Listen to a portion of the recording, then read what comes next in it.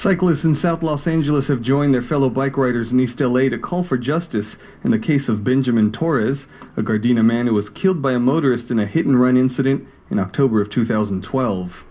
Riding groups are raising awareness of the issue and using it as a way to unite African American and Latino cyclists to fight road dangers faced by those on bikes. Torres' widow spoke out during a safety ride to honor her late husband. Yo quisiera que si el que lo haya hecho, que se entregue. Así para saber que va a haber justicia. Her wish is at least, for the person to come forward and just say, hey, I did it.